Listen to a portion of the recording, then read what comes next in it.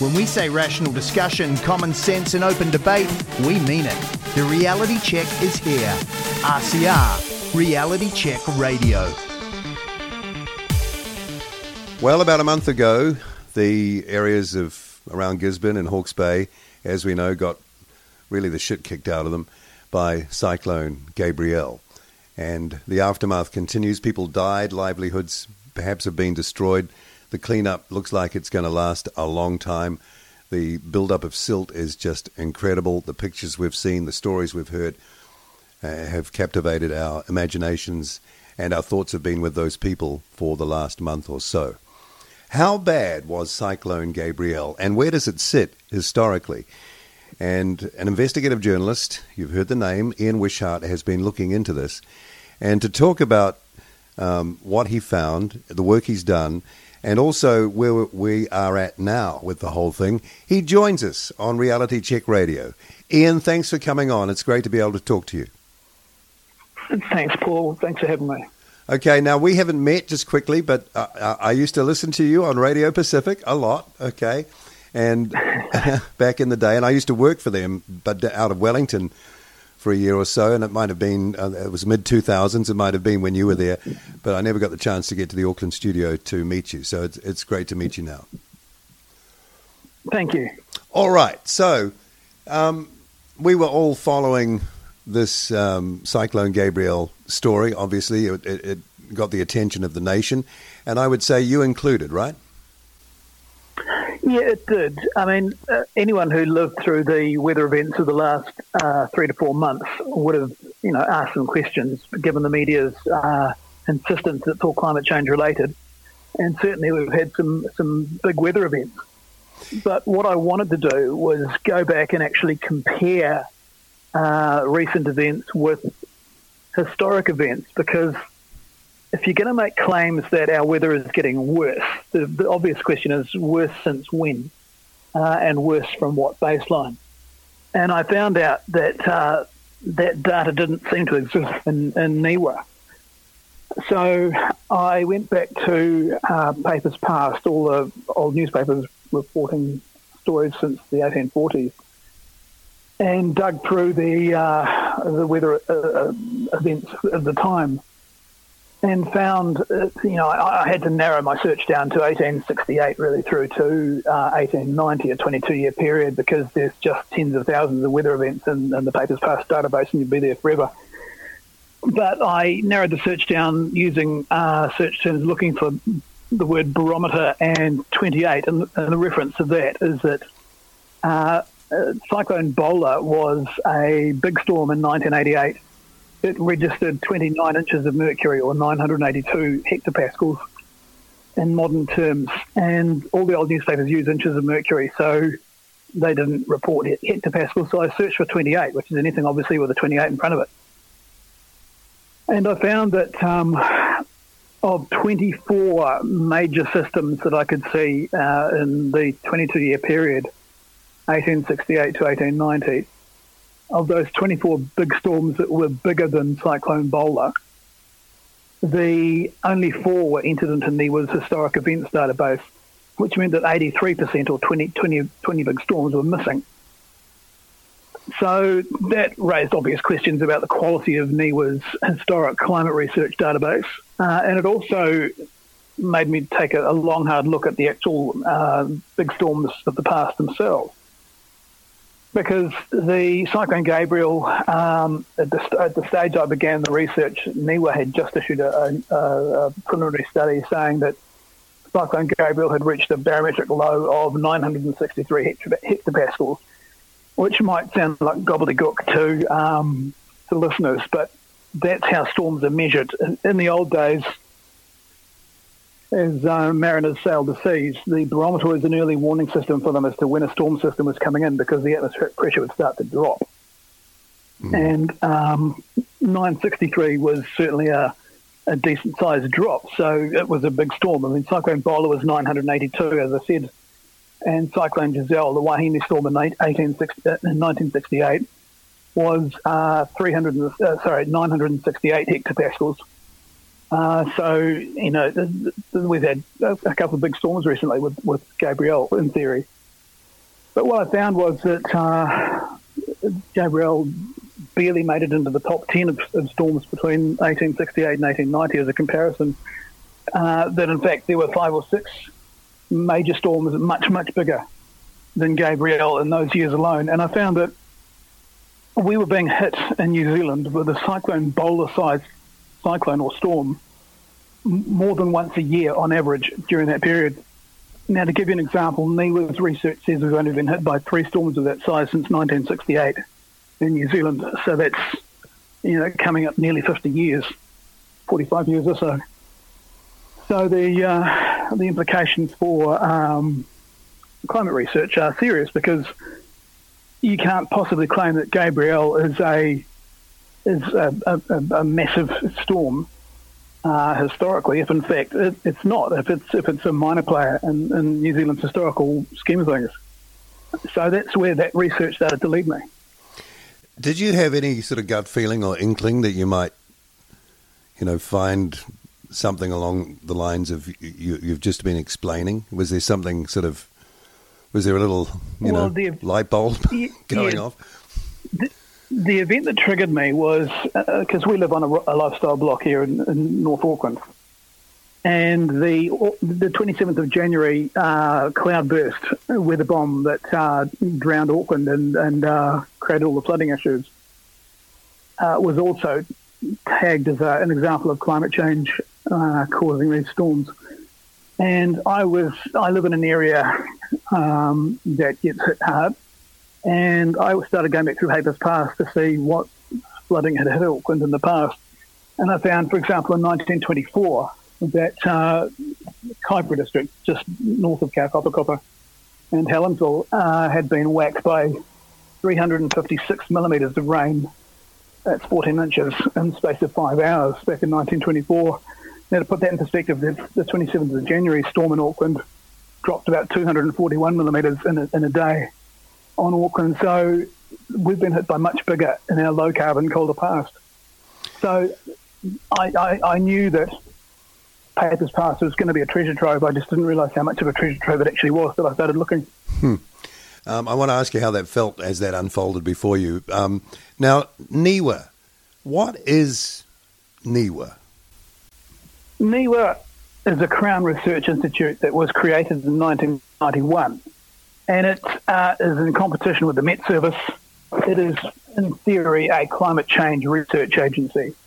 So it's there to advise government departments, councils and major corporates on issues around climate change and preparation for climate change adaptation, and produce the research for that.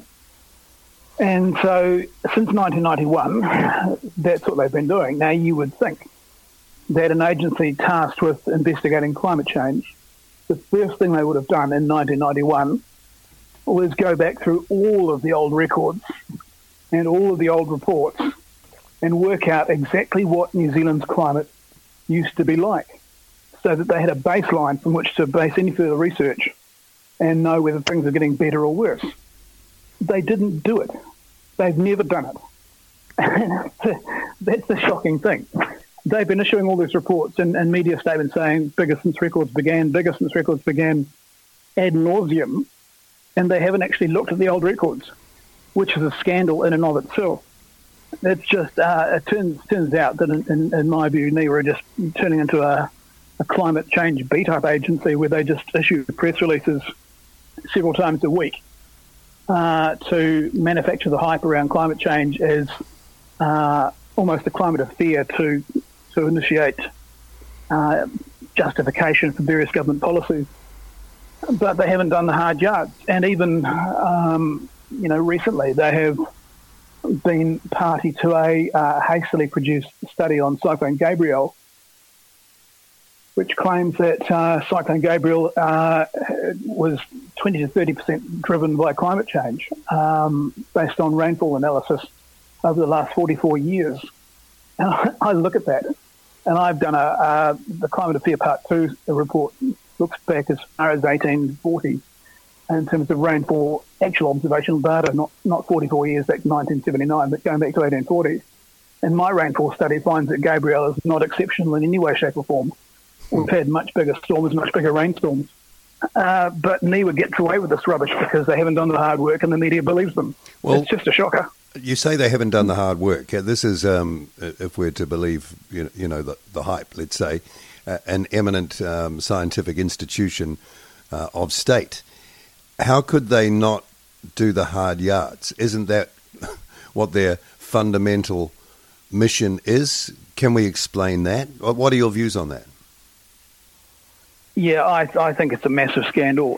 They haven't explained it.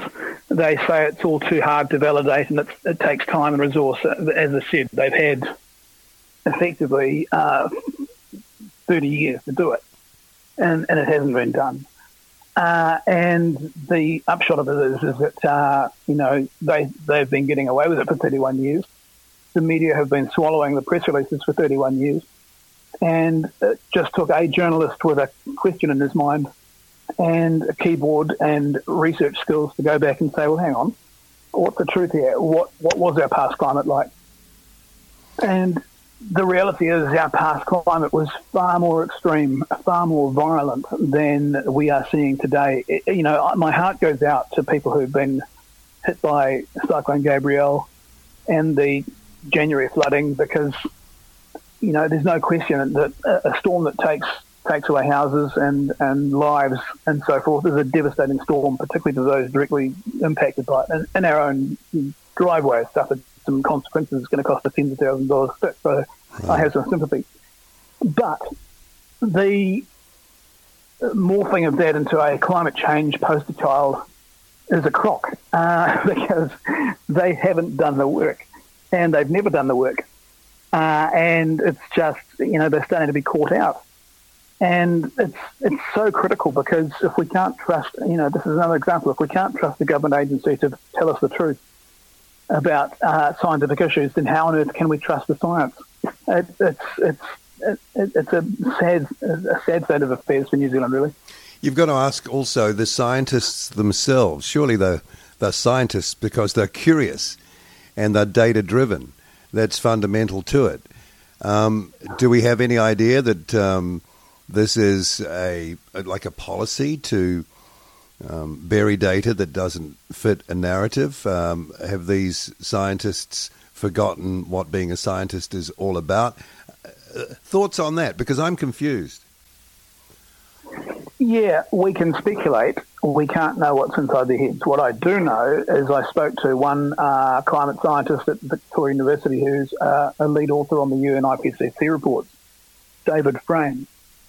And he conceded to me in a Twitter discussion that we had a few days back that the problem, as he sees it, is that NIWA has not done the hard work on our past climate and has instead spent its research dollars on much sexier projects which involve overseas travel, like going down to Antarctica for weeks on end and drilling into ice cores.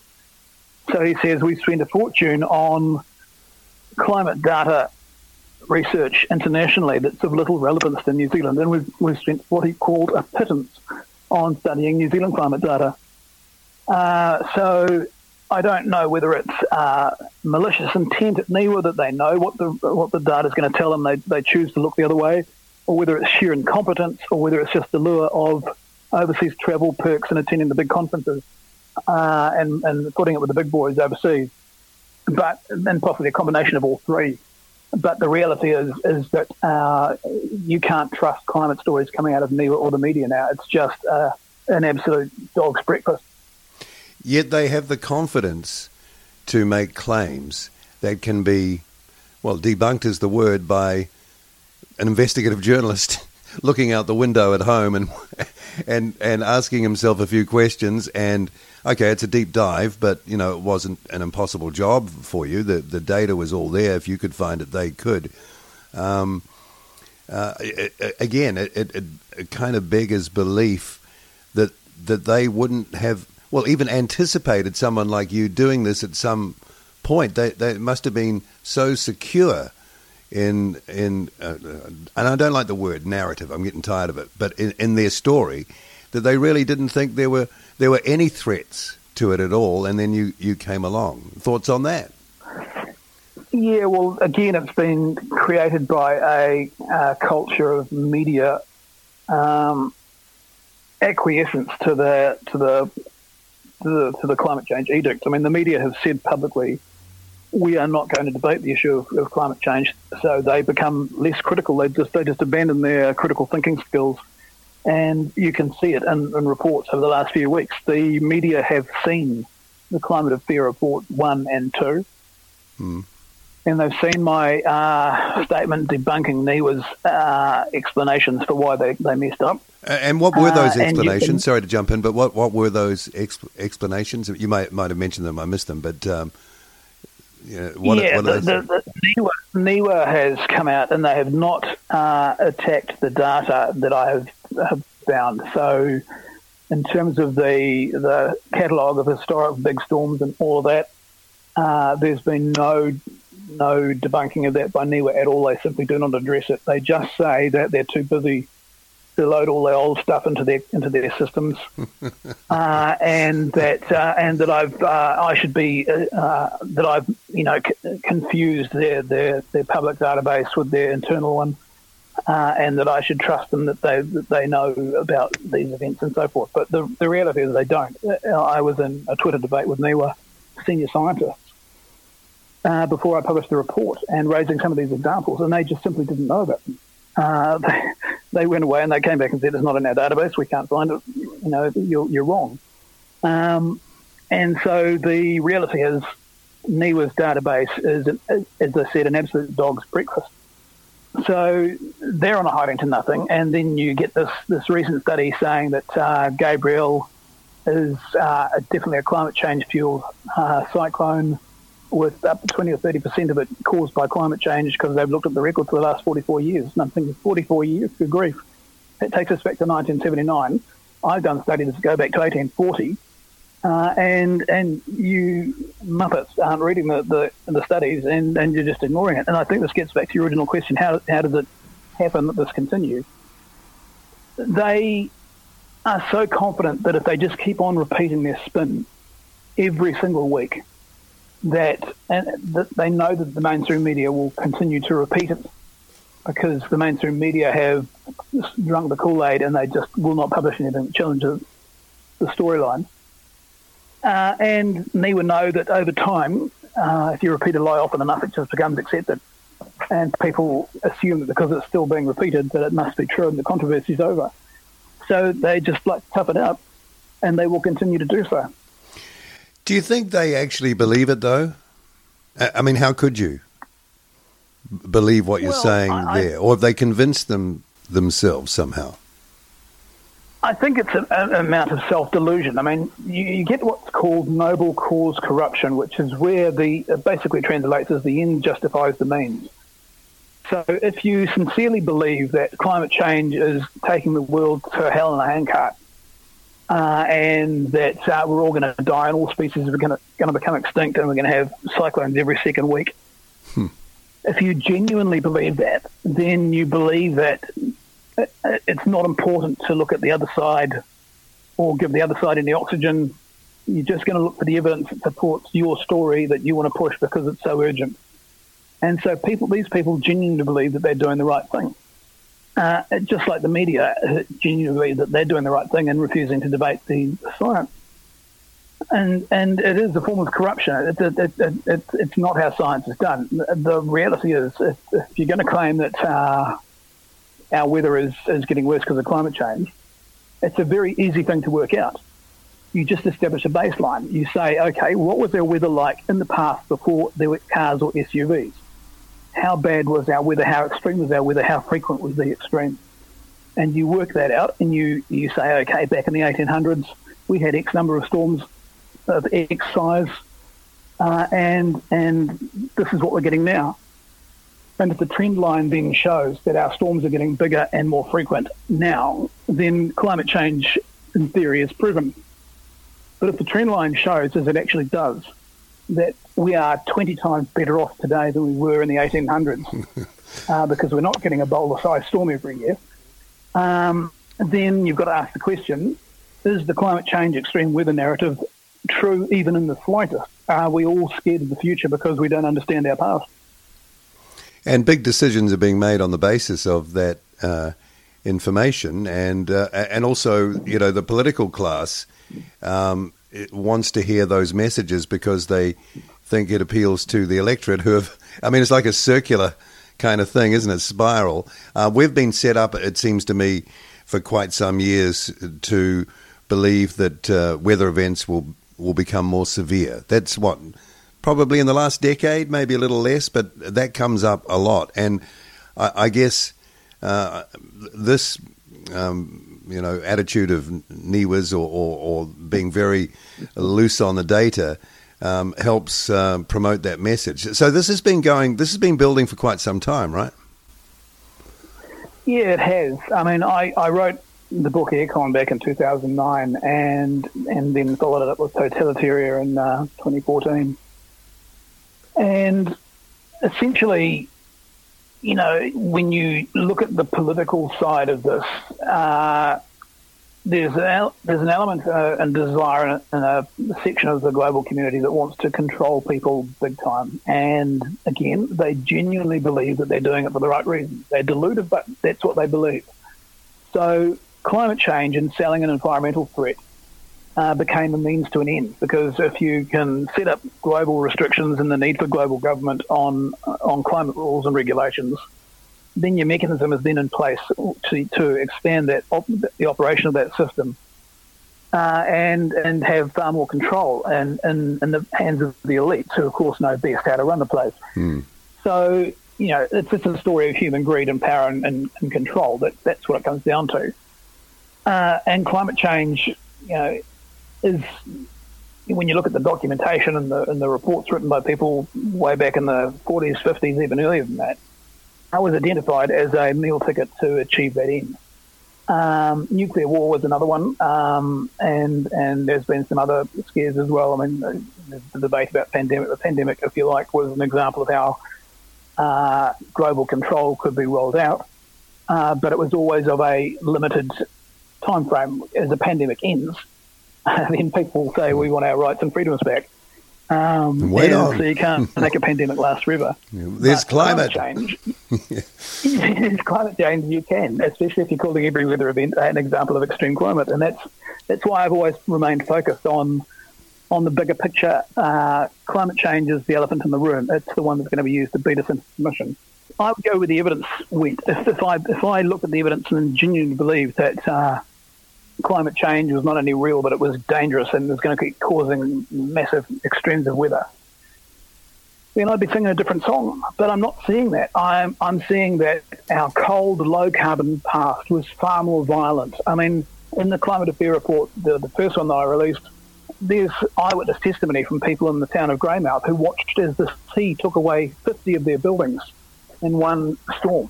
It just rolled in because of the storm surge and washed away 50 buildings. I saw there's a brick church in Southland that was cracked because of the force of the winds. It's a brick church, for heaven's sake. Yeah.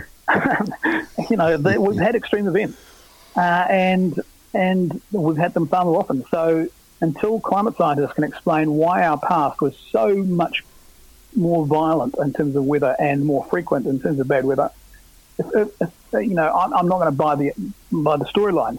If we had today to face the level of weather damage that was being inflicted on the early settlers in the late 1800s, we would be bankrupt. We couldn't have survived. The only reason they survived is because New Zealand was comparatively low tech. We didn't have tar-sealed roads. We didn't have power lines. For the most part, we didn't have a lot of infrastructure. It was just a case of getting back out with the pickaxes and cutting a new wagon track again.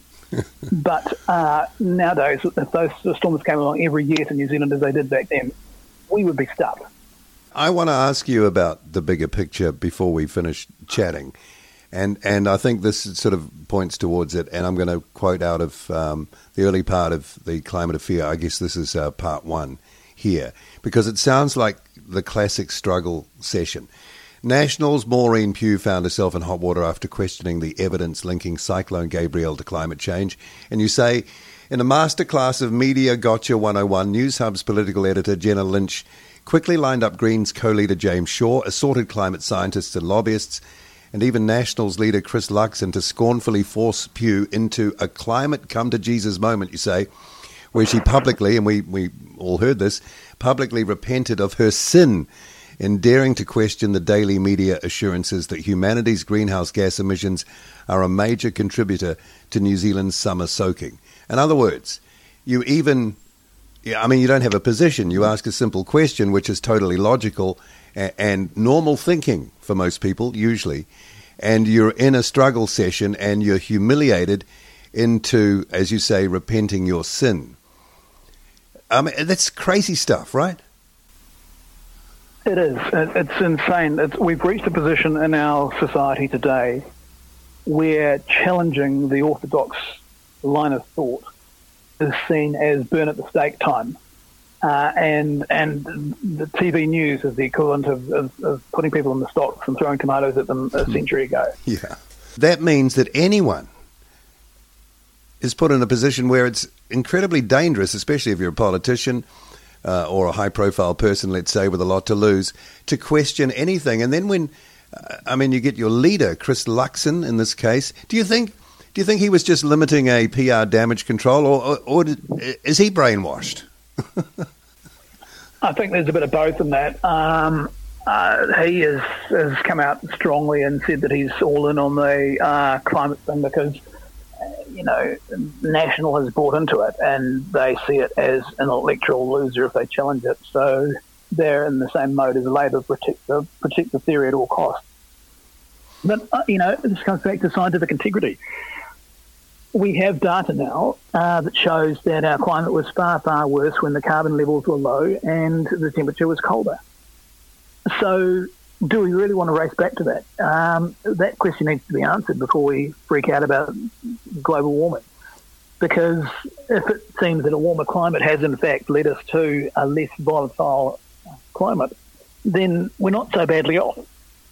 And we're going to be spending hundreds of billions of dollars trying to remedy something that may not need to be remedied in the way that we think it does. Who do you think clips that ticket in the remedial kind of plan? Because there's a lot of opportunity to clip tickets in this, right? There's a huge opportunity, and it's a case of follow the money. The climate science and that establishment, they're huge ticket clippers. They're being funded to the tune of tens of billions around the world every year to do climate studies that back up the scary narrative. The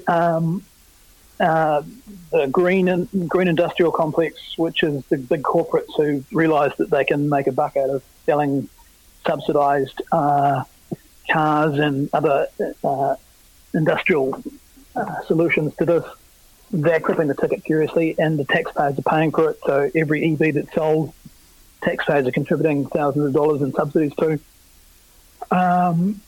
It's just massive, and of course the politicians buy into it because it justifies their control mechanisms and the dream and goal of becoming part of a one world global system, which is very much, it sounds conspiratorial, but it's very much in the documentation as to what the people who came up with this idea originally actually want. The plan's, there's a huge number of vested interests. The plan's working well, it seems. Yeah. They're ticking off the boxes as they go. The media is the communication device for getting this information or forming an impression of the world or whatever, obviously, to the public. And, I mentioned from your report, News Hub's political editor there, and I believe that Stuff has said in the past that they wouldn't be reporting material that went against the climate change. There's that word again, narrative. I mean, you've got experience in the media. You're a journalist.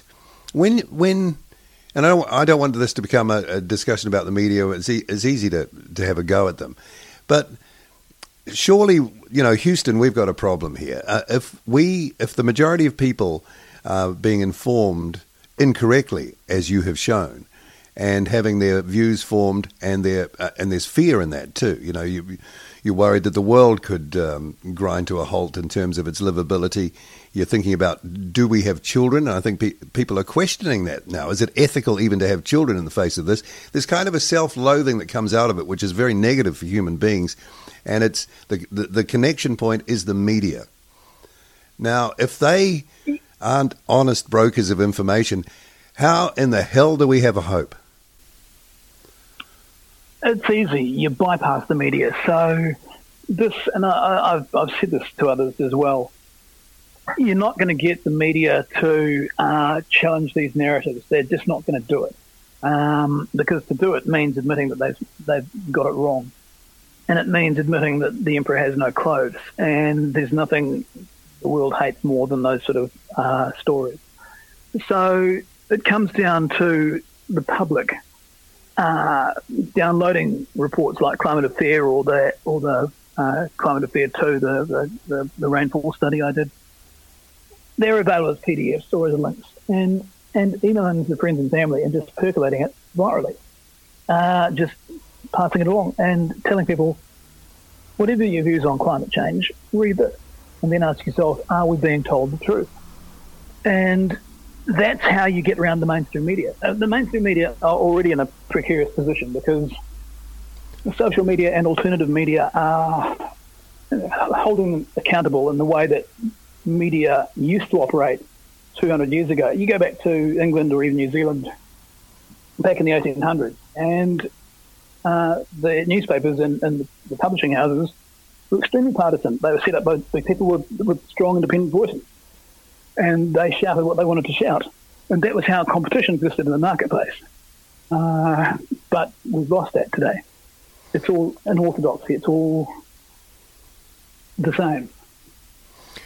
Big picture stuff now. You alluded to it earlier, a few minutes ago. So this climate change is the ultimate control mechanism because it's global and it's ongoing. It doesn't have a use-by date. It's just forever in the future. Do you think that is the fundamental motive behind all this? That just pure control and power and cynically executed? Is that what you feel? I went deeper than that in the book Totalitaria. I mean, I researched Totalitaria without a preconception about what the motivation was.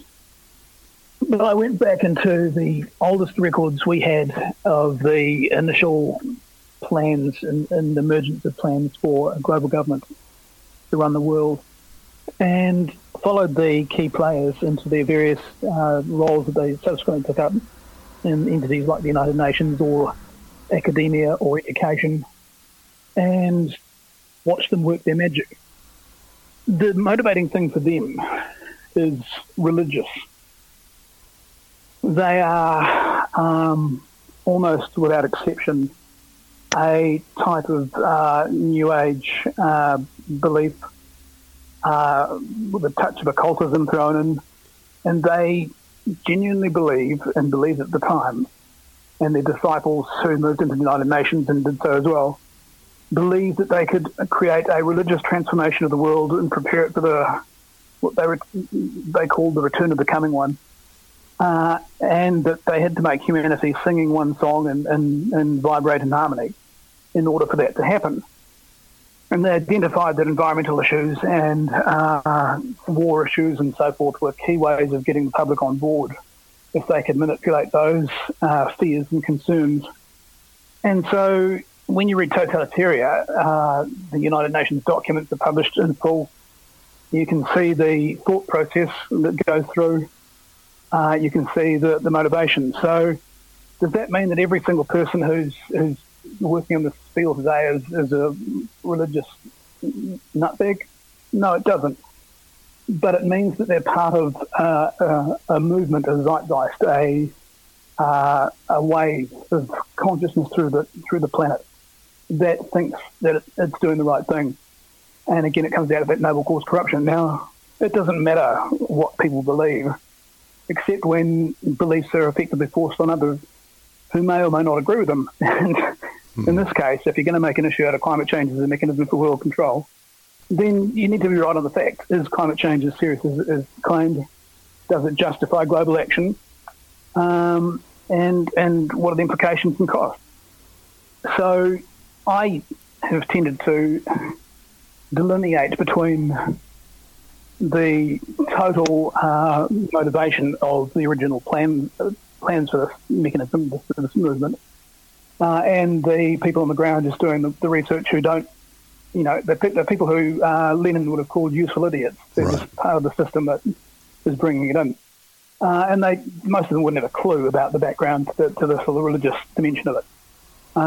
But they've just bought into it because the argument to them sounds convincing about the need for action. So this is why it's important for people to arm themselves with reports like Climate Affair and just circulate them to friends and family continually and say, well, if NIWA had an answer to this, then they should lay it out. If they've got evidence that our climate was fantastic in the past, they should lay it out.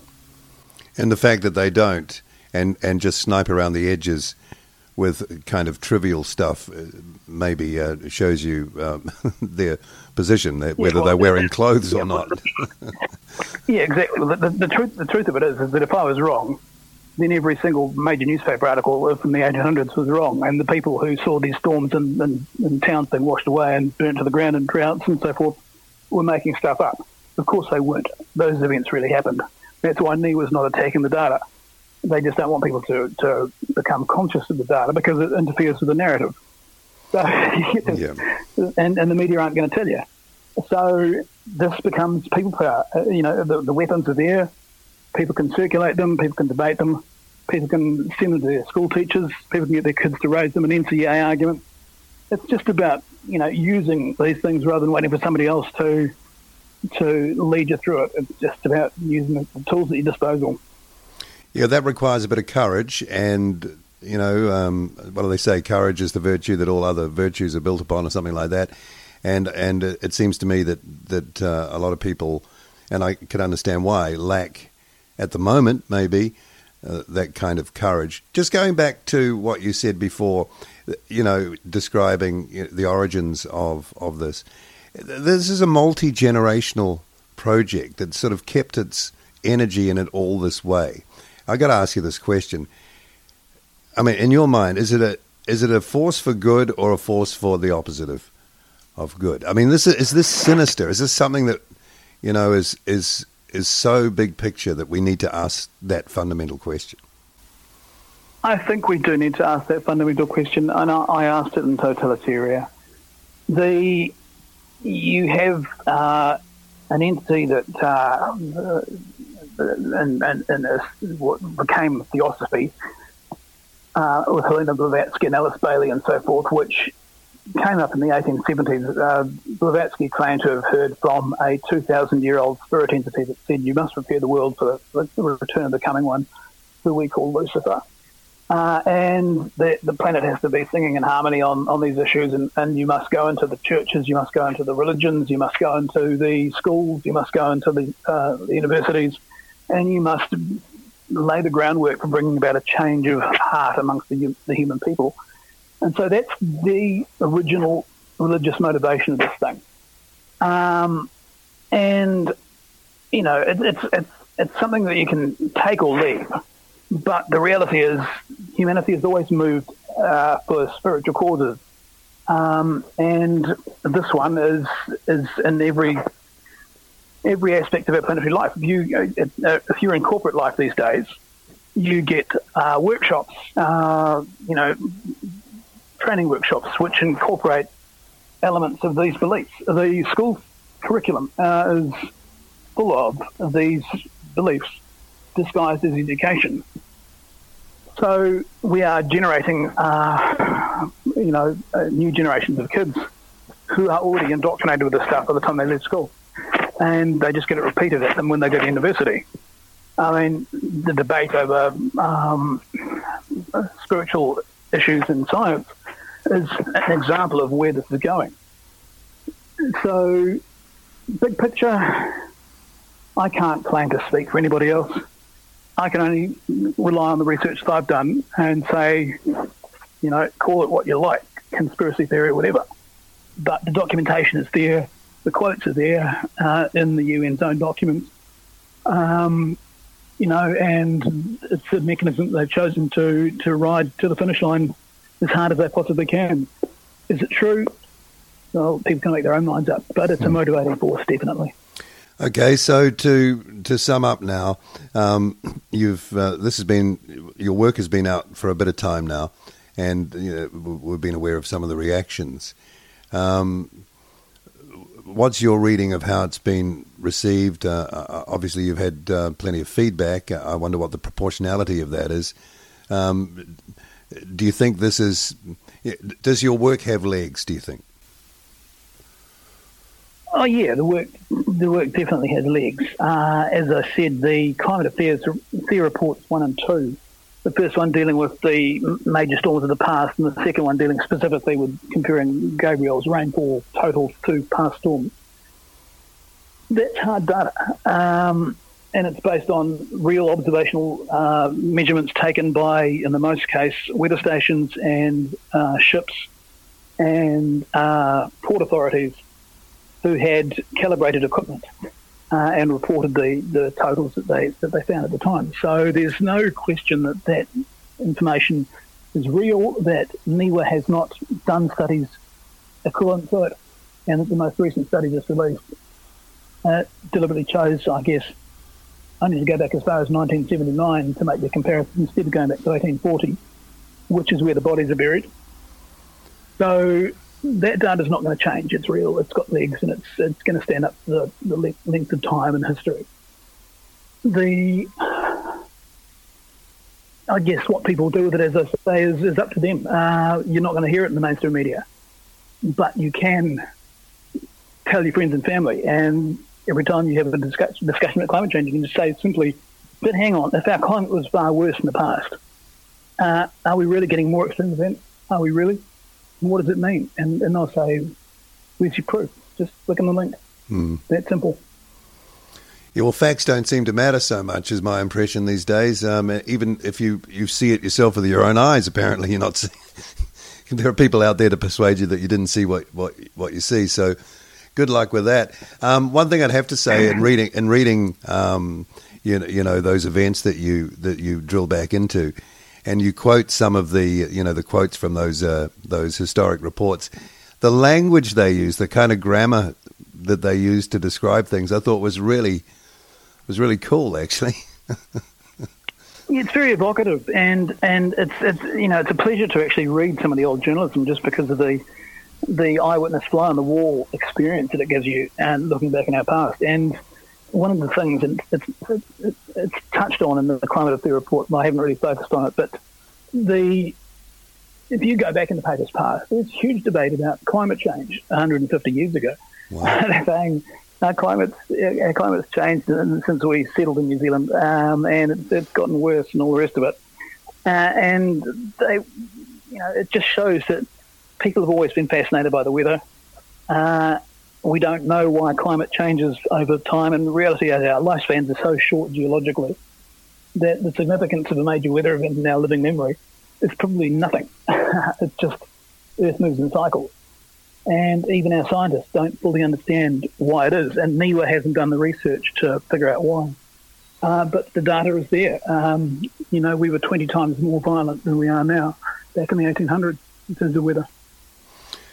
Okay, and using 1979 as your sort of baseline for history, I mean, I'd even left school by then. It's not even that long ago. It's crazy to think that you would measure something that has existed for eons and eons from 1979 upwards. It's crazy. Well, to give you an example, the study that has cited that, which is done by some people from NIWA, University of Waikato, and some people overseas, makes the point that Gabrielle might have had a total 2-day rainfall of about 600 millimetres of rain across 2 days. Well, if you go back to 1938, which is well outside your 1979 deadline, go back to the big storm of 1938 in the Hawke's Bay, a metre of rain dropped on Hawke's Bay. 1 metre, not 620 millimetres, 1,000 millimetres. And that was a time of low carbon and cold temperatures. Even just looking at that storm alone, you couldn't say that Gabrielle was caused by climate change if, in fact, our natural weather was much more violent as recent as 1938. But that's the mythology that they're selling us. They just ignore the past. Easier that way, I suppose. Ian, look, I've really enjoyed the chat. Thanks for making time for us. I'm going to be really fascinated to see how far and wide, in the sharing and the other, I guess, social media channels that both parts of Climate of Fear, how far it'll go and the sort of interest. And there's been a lot already, obviously, that will be generated by it. Great work. Thank you for talking with us. And let's keep our umbrellas handy because it's going to rain again, isn't it? It is going to rain again. And it is, the Climate of Fear report is just it's a ticking time bomb. It's a depth charge. It's a torpedo. It's under the radar. It will just continue to hit as long as people keep firing it because the data is real. It's not going to go away. So we just have to be armed. We are getting some big rainfall events, but they're not out of the range of natural variability from the past. So it's important not to freak out about it. It's important to build better and build smarter. How likely is it how likely is it that the next big event they'll say the same thing? Oh, it's guaranteed. They're looking to make every single event a climate change caused event. They're basing it on a garbage in, garbage out computer model that says that if you warm up the oceans, you're going to get X amount of rainfall. So if we say the oceans are warm because of human-caused climate change, then we can attribute a percentage to that, and that's what they've done. They've attributed 20 to 30% of the rainfall of Gabrielle to human-caused climate change. But the irony of this particular study that they've just done that with is that they've admitted in the press conference that even their own computer models aren't backing them up on it. So they're sheepish in saying it's a mixed result. We're convinced that climate change is doing it, but the computer models don't agree. It's an ongoing controversy, but again, you just have to keep holding to the truth and just cling to the facts and remind yourself that these things happened before and our ancestors had it far worse. As you're talking, you reminded me of some of the this thoughts just come to me of the language used and it, again, words are powerful. River of what is it? Rainfall or river of water in the sky. I've heard river, that term used. Atmospheric river. Yeah. Atmospheric river. So already you're visualizing this sort of this powerful river of water coming towards you and danger. And then there's all the categorizations like a red rain event, an orange. Everything's kind of designed, and I can see why you would, categorize things in certain ways, but everything's designed to have an emotional punch. Am I right? It is, and that's, again, very carefully chosen words and phrasing. That's how they do it. They have focus groups on this sort of thing, and they take members of the public into the small rooms and run phrasing past them to see what their reaction is on an ECG meter and that sort of thing. So it's all, research to an inch of its life in terms of how people are going to react to the various phrases they choose. That's why they've taken to climate change as opposed to global warming, because it's much easier in the media to paint any event as climate change, and so that all weather is caused by human-caused gases, than it is to say we're constantly warming, because obviously warming doesn't explain massive snowfalls, record snowfalls, and cold spells. So it's all part of the same package. Ian, thanks so much for coming on Reality Check Radio, and we'll keep an eye on that, and hopefully we'll chat again. All the best. Thank you, Paul. Rational discussion, common sense, open debate. RCR, Reality Check Radio with Paul Brennan.